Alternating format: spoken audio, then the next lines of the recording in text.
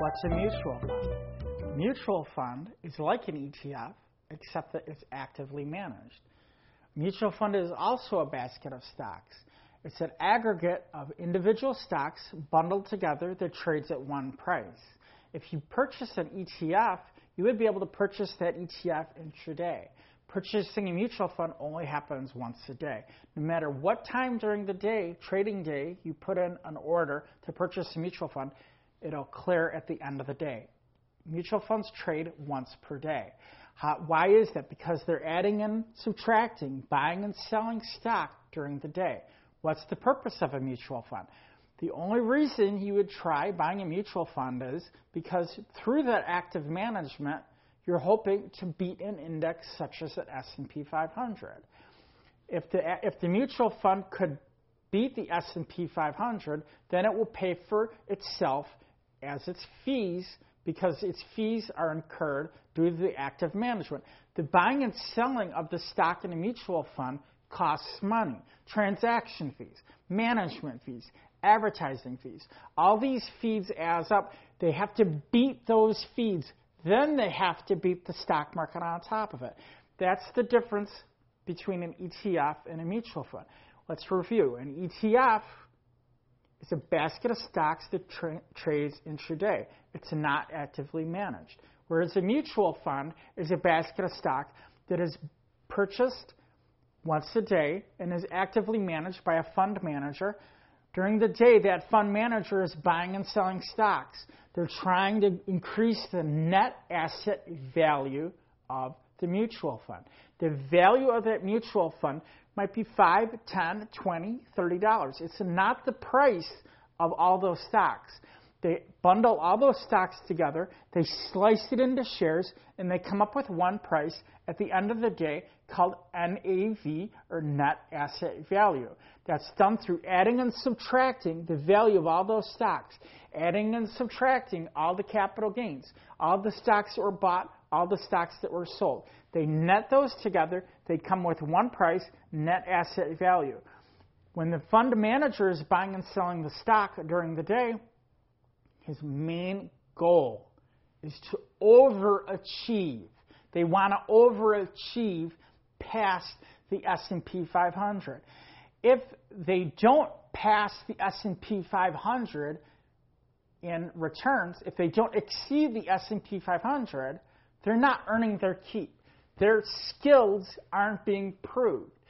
So that leads to, how do you pick a fund? How do you pick a fund?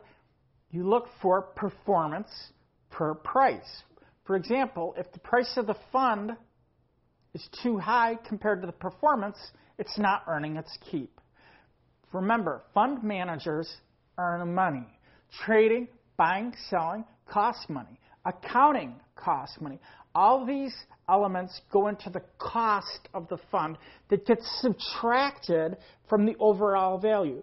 So every day they're adding up the buying and selling of the funds and the price of the stock. Then they subtract their fee on a daily basis. Whatever is left over is the net asset value of the fund. If they do not exceed the benchmark, which is usually the S&P 500, then it's costing too much to be buying and selling these stocks and paying the fund manager's salary, paying the accountant's salary, paying the advertising salary. It's not worth it to own the fund. So that leads us to pricing. If you're paying the fund manager a salary, and then you're paying accounting, and then you're paying advertising, and all the incidentals, the trading fees, all those costs that go into actively managing portfolios, how do you pay for them? There's two ways, no load and load. A loaded fund is you pay a transaction fee. When you buy into the fund, there's a sales cost that goes with it. The sales cost usually is upfront, ongoing, or in the back. If it's upfront, it's called an A share. A shares are usually up to 5 3/4% taken off the top. For example, if you invest $1,000, that money will be paid up front, and it will reduce the amount that is initially invested. If you pay ongoing, it's usually a 1% fee. For every year you hold that fund, 1% of the gross of the fund averaged on that year will be taken off to pay the fund managers, to pay the accounting, to pay the advertising. That's called a flat fee or ongoing fee. Those are called C shares.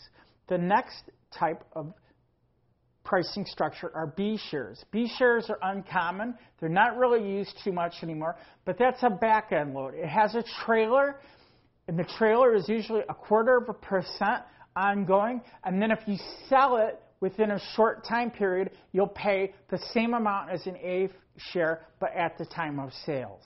These are different pricing structures that usually come about with a full-service brokerage firm. Because when you buy with a full-service brokerage firm, not only do you have to pay the fund manager, the advertising, the trading fee, but you have to pay the broker a fee to advise you. So the advice comes at a cost. The sales cost of the fund is the fee the broker will charge you to offer you the advice. If you're not receiving advice, then you should go with a no-load fund.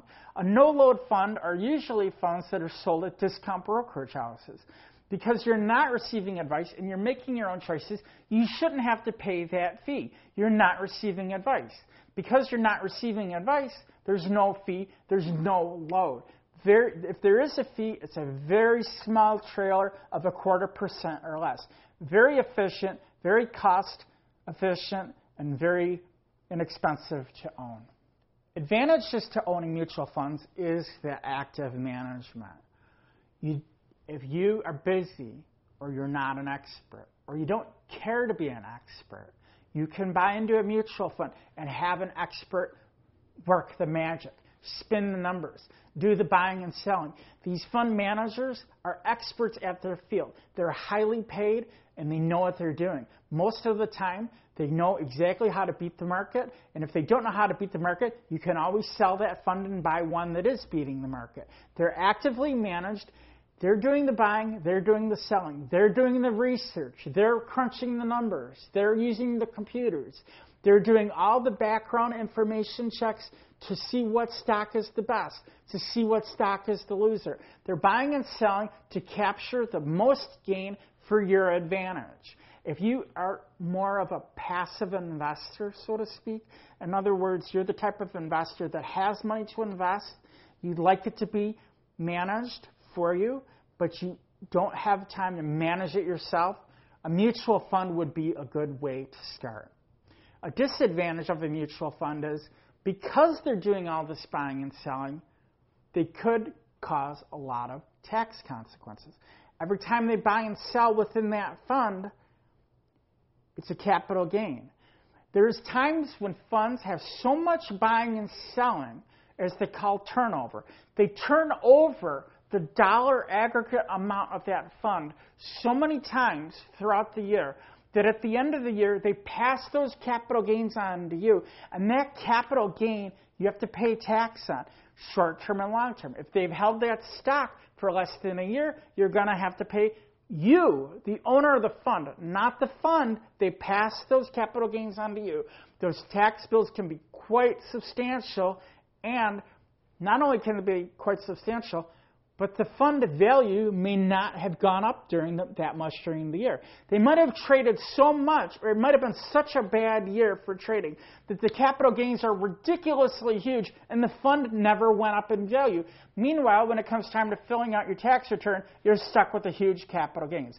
That's one of the main disadvantages of mutual funds, that rapid buying and selling, that overbuying and selling, that rehashing the money over and over and over, that thought process of there's no way I'm going to buy and hold. I'm going to buy and sell and buy and sell and buy and sell. Why are they doing this? Because they're trying to earn their keep. They're getting paid for their expertise. If they buy and hold, they're turning into an ETF.